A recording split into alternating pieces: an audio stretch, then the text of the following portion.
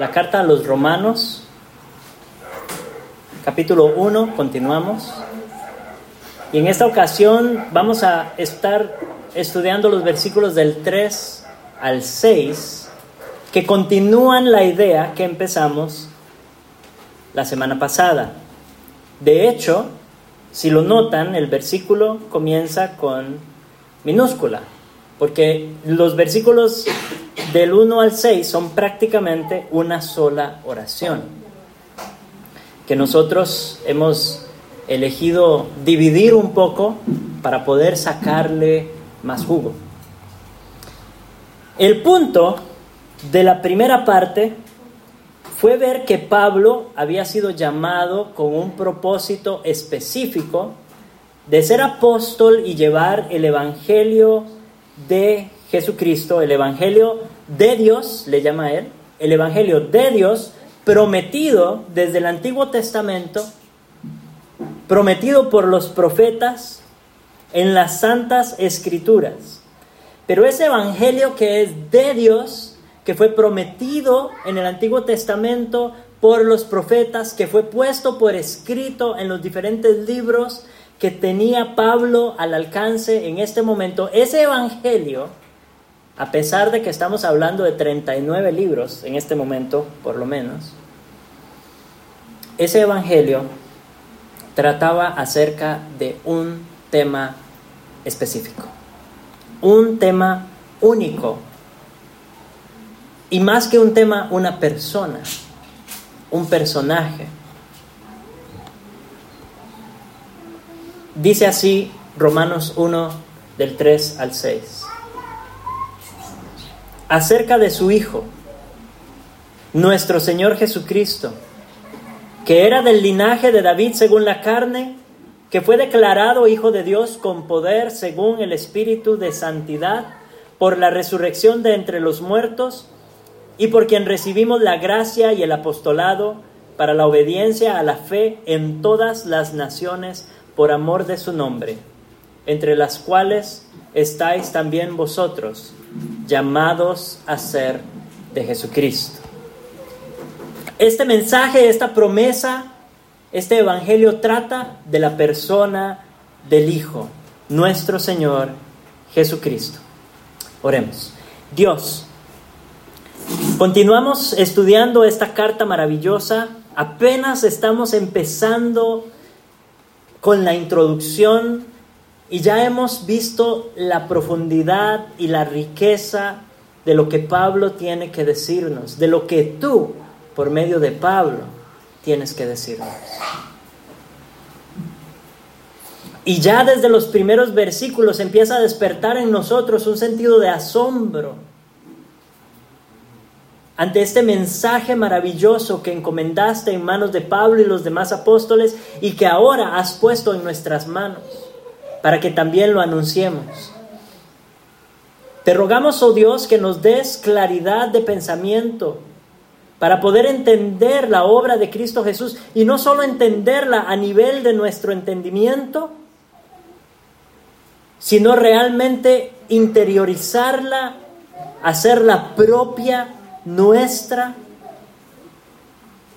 y comprender, o por lo menos empezar a comprender las implicaciones de este mensaje para nuestra vida, las aplicaciones continuas que tendrá en nuestro andar cristiano particular y en nuestro andar cristiano como iglesia.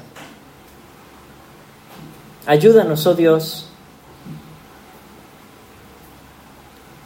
por tu Espíritu Santo que mora en nosotros. Ilumina nuestras mentes, suaviza nuestros corazones, inclina nuestra voluntad hacia ti, hacia tu palabra. En el nombre de Jesús te lo rogamos. Amén y amén.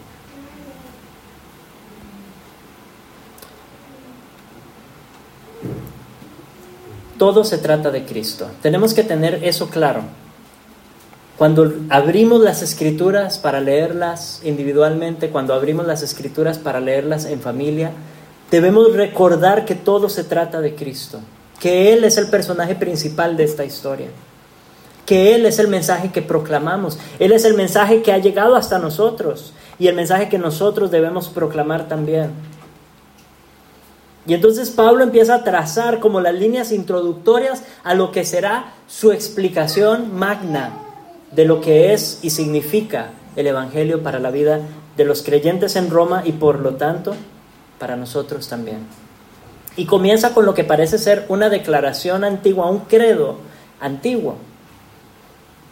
Parece ser una de las declaraciones cristológicas, o sea, una declaración acerca de Cristo, del puro principio de la iglesia, conocida posiblemente por los romanos también, y por eso Pablo la utiliza, evidentemente conocida por Pablo también, pero posiblemente Pablo la ha replanteado o le ha dado un énfasis algo distinto. No conocemos la forma original de esta declaración, pero declara algunas verdades acerca del Hijo muy concretas, muy breves, pero profundas. La primera es que este mensaje es acerca de su Hijo, nuestro Señor Jesucristo, que era del linaje de David según la carne.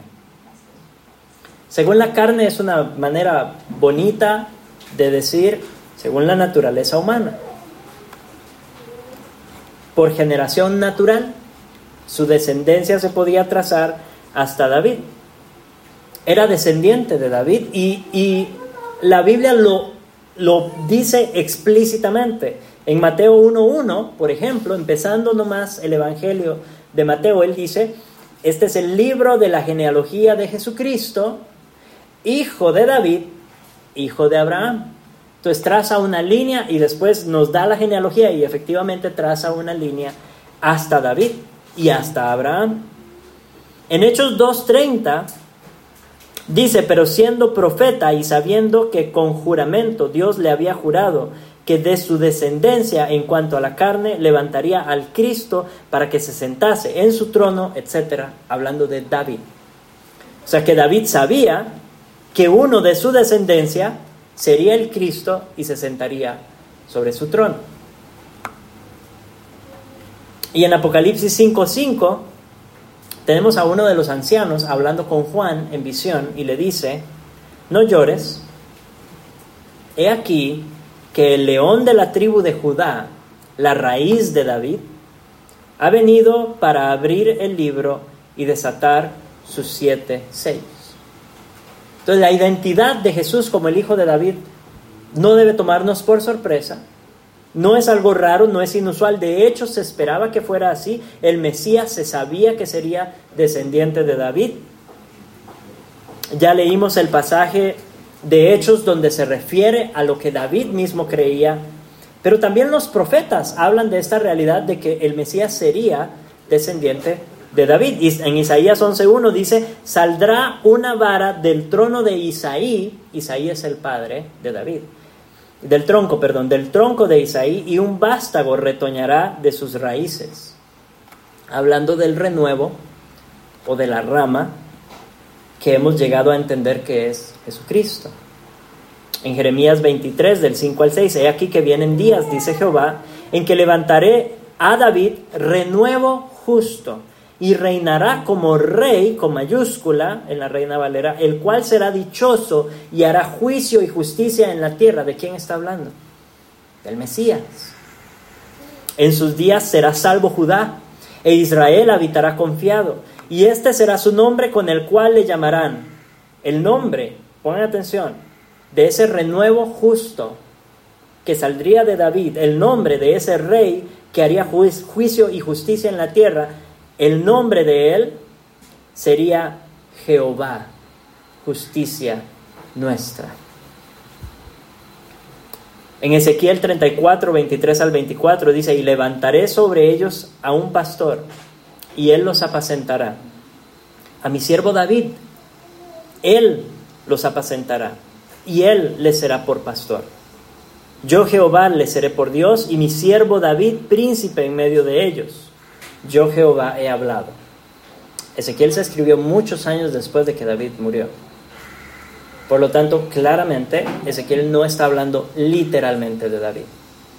Está usando el nombre de David para referirse a un descendiente suyo que apacentaría al pueblo. Curiosamente, si leemos los evangelios, Jesús nunca usa el término hijo de David para referirse a sí mismo. Su término favorito, ya lo conocen, es hijo del hombre, ¿cierto? Ese es el que más usa, pero no utiliza el término hijo de David. Otros lo llaman así, aparece ese nombre 12 veces en los evangelios, pero el punto es que Jesús es verdaderamente hombre. Eso es lo que señala este artículo de la confesión, o de este credo temprano. Hijo de David según la carne se refiere a su naturaleza humana, se refiere a que él tomó naturaleza de hombre y nació dentro de una línea de ancestros, desde David hasta María y José, que ambos eran descendientes de David.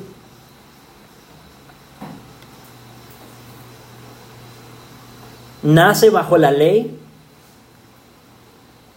y hablando al mismo tiempo que se refiere esto a su humanidad, también se refiere a su humillación, porque nace como hijo de David en debilidad. Nace como hijo de David, como un bebé en un pesebre, y atraviesa todas las etapas del desarrollo humano, sufre todas las consecuencias del pecado a su alrededor, experimenta vivir en un mundo caído. Eso es parte de su humillación. Él era Dios sentado en gloria, no tenía por qué bajar a la tierra a padecer todo lo que padeció, pero lo hizo. Y entonces en esa breve declaración, hijo de David, tenemos una teología grande, fuerte, de quién es Jesús hombre. Jesús, el Hijo de Dios hecho hombre. Pero no es un simple hombre.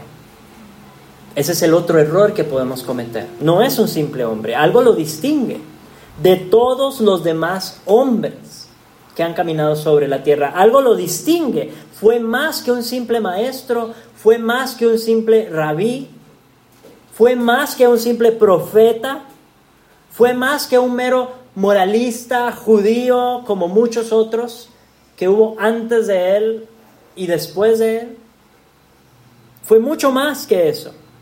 El versículo 4 nos dice que fue declarado Hijo de Dios con poder, según el Espíritu de Santidad, por la resurrección de entre los muertos. Sí, hombre, sí, humano, de carne y hueso, como nosotros. Y hasta el momento de su muerte, quizá había duda todavía acerca de su identidad.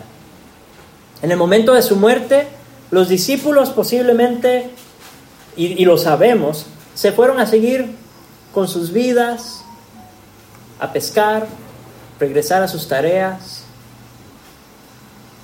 No habían entendido lo que Jesús mismo les había dicho muchas veces antes de su partida, que era necesario que Él muriera, pero que resucitaría al tercer día. Y es en ese momento de su resurrección donde su deidad queda demostrada más allá de toda duda.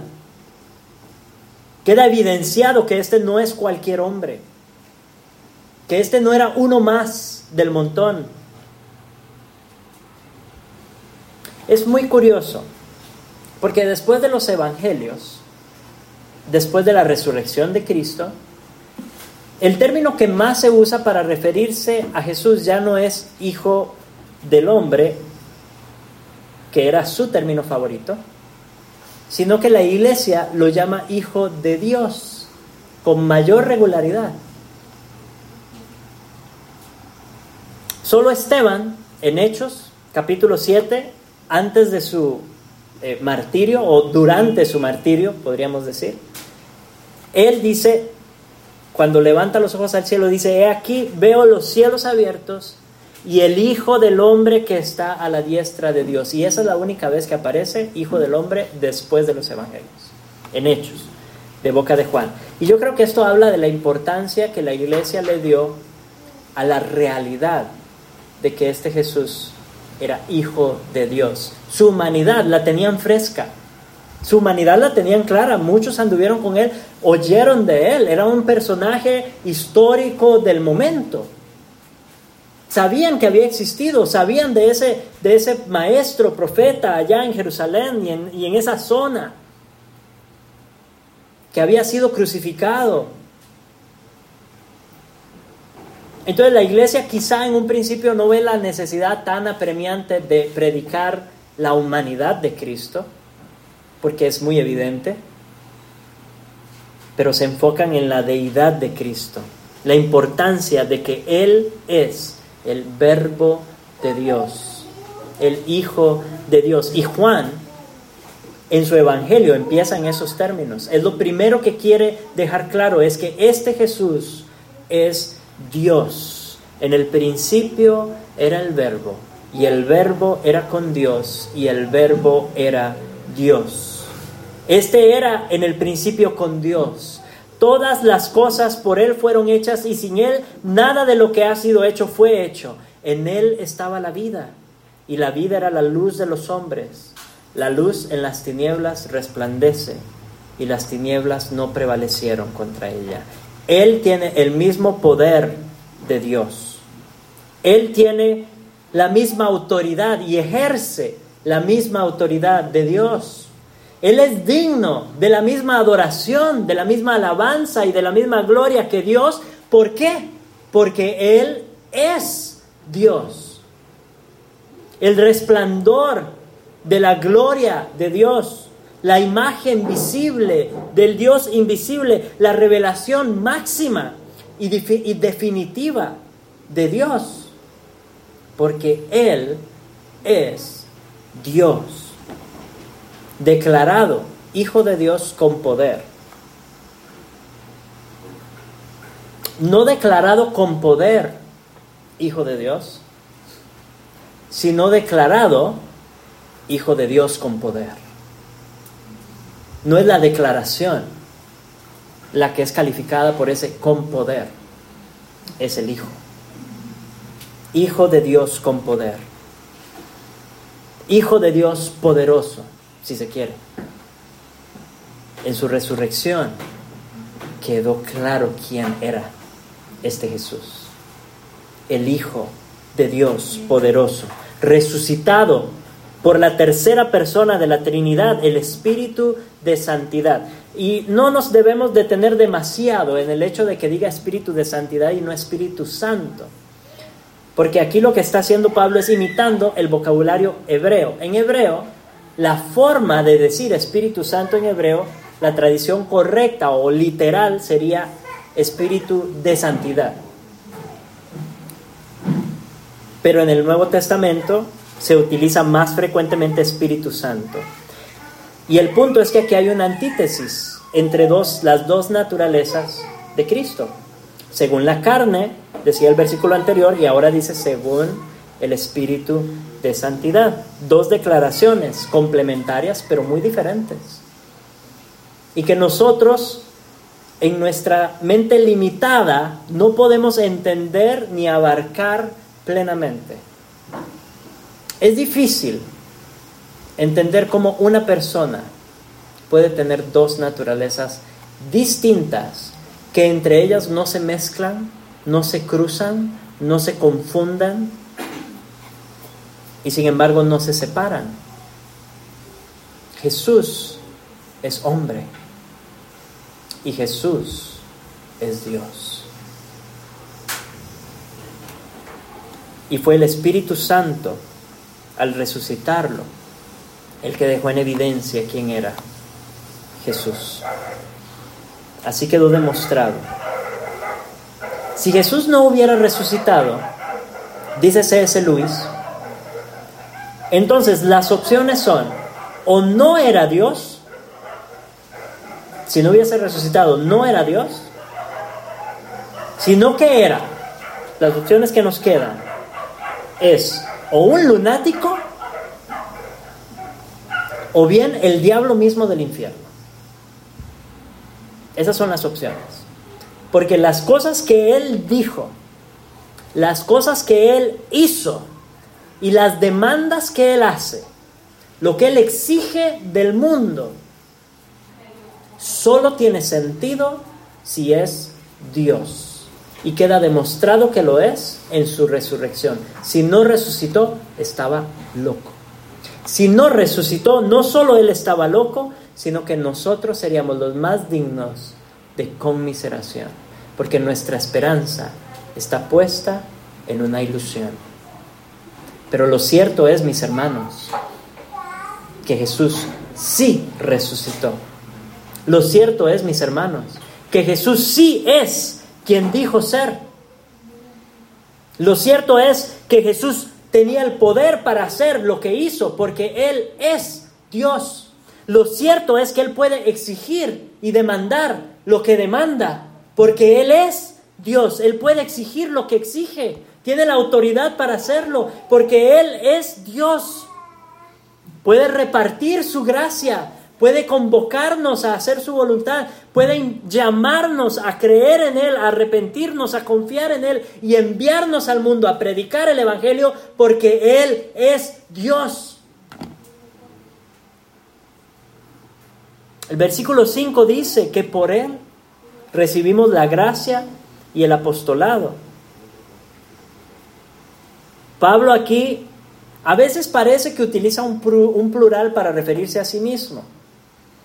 Ya sea que lo entendamos así en la carta a los romanos particularmente, o que lo entendamos como que se refiere a él y a los demás apóstoles. En todo caso, el punto es que él ha recibido el llamado de ser apóstol y la gracia para cumplir ese llamado. Recibió el llamado a predicar el Evangelio a los gentiles y la gracia para hacerlo, evidentemente. Porque si leemos la historia de Pablo, nos daremos cuenta de que él fue el más grande misionero de la historia de la iglesia primitiva.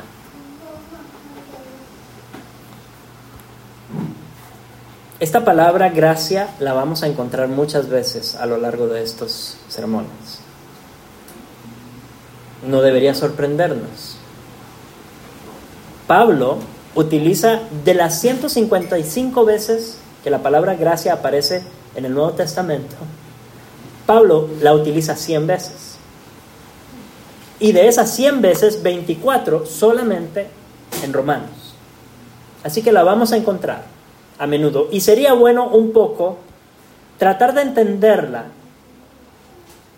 No nos vamos a detener demasiado en este momento. Tendremos otras oportunidades para hablar de la gracia. Conocemos su significado teológico tradicional del favor no merecido, ¿cierto?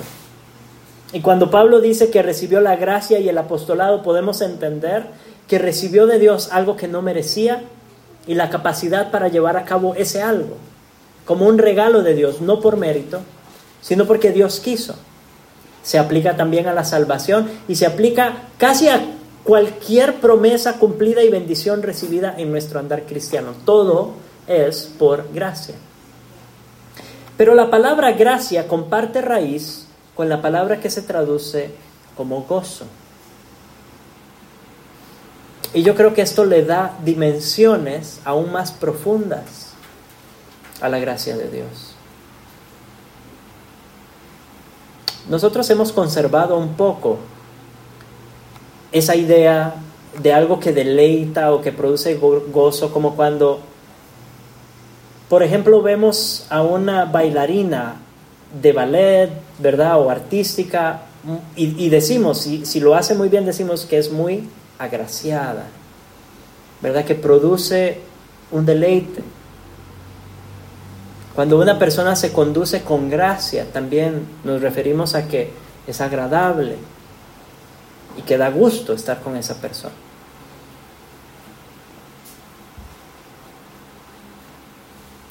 También, y tal vez un poco más curioso, es que nosotros en español utilizamos el término gracia para cuando algo nos hace reír.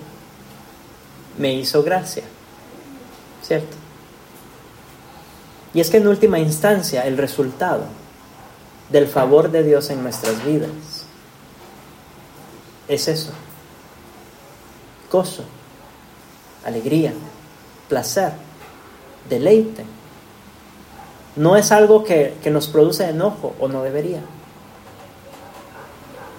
Si nuestra experiencia cristiana no está marcada por gozo en Dios, en su obra y en lo que Él ha hecho, en lo que nos ha dado, Entonces creo que no hemos entendido bien la gracia.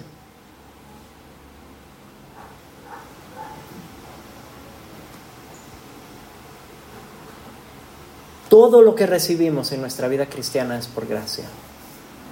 Y todo lo que recibimos en nuestra vida cristiana debería llenarnos de gozo. Debería marcar nuestra vida con deleite, alegría. Un sentido de satisfacción, de llenura. Saber lo que Dios ha hecho por nosotros.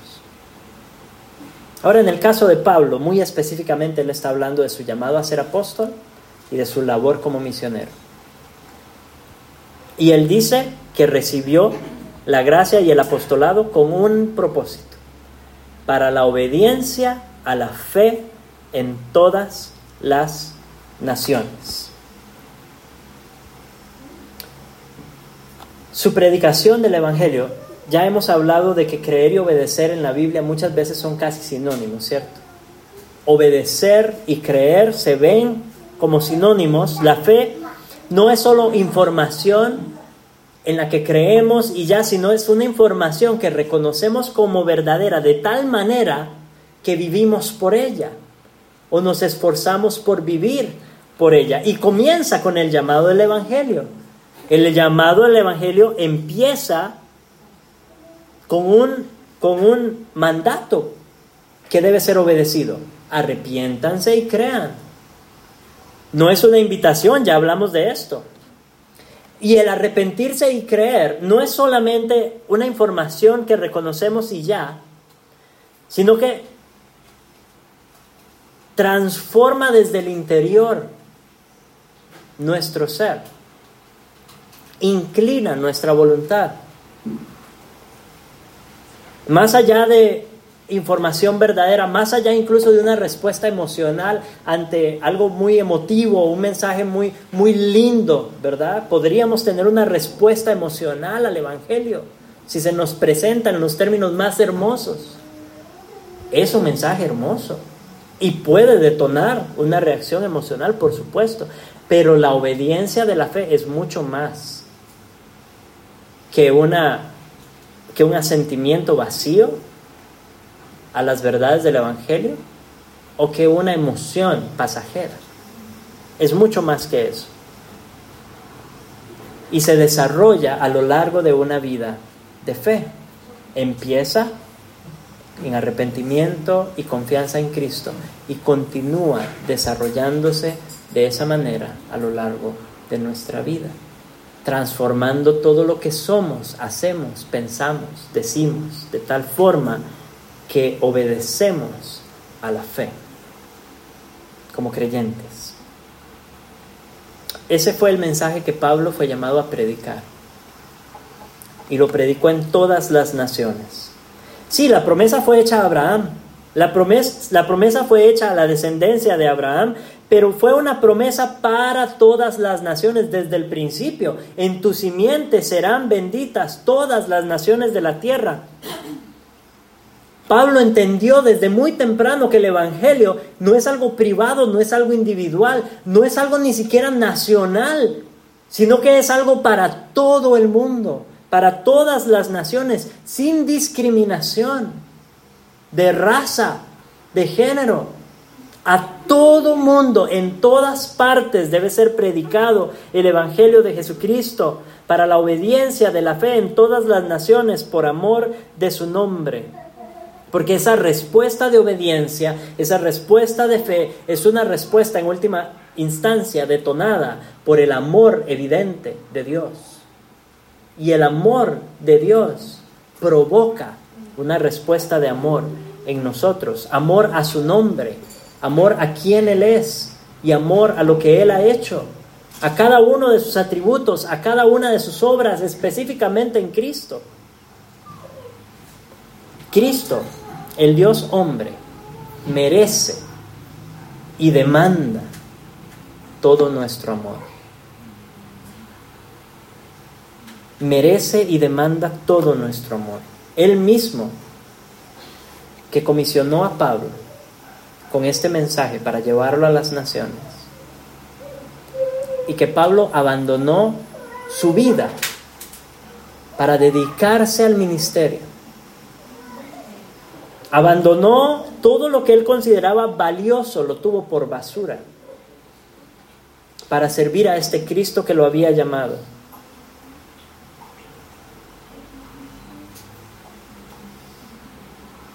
El mismo Dios que lo comisionó a él, nos comisiona a nosotros.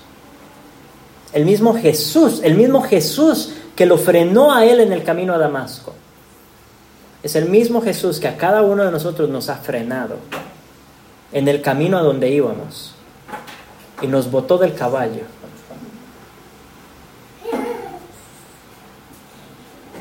Y nos dijo: por tanto, id y haced discípulos a todas las naciones, bautizándolos en el nombre del Padre y del Hijo y del Espíritu Santo, enseñándoles que guarden todas las cosas que os he mandado, y he aquí yo estoy con vosotros todos los días hasta el fin del mundo. Recibiréis poder cuando haya venido sobre vosotros el Espíritu Santo, y me seréis testigos en Jerusalén, en toda Judea, en Samaria y hasta lo último de la tierra.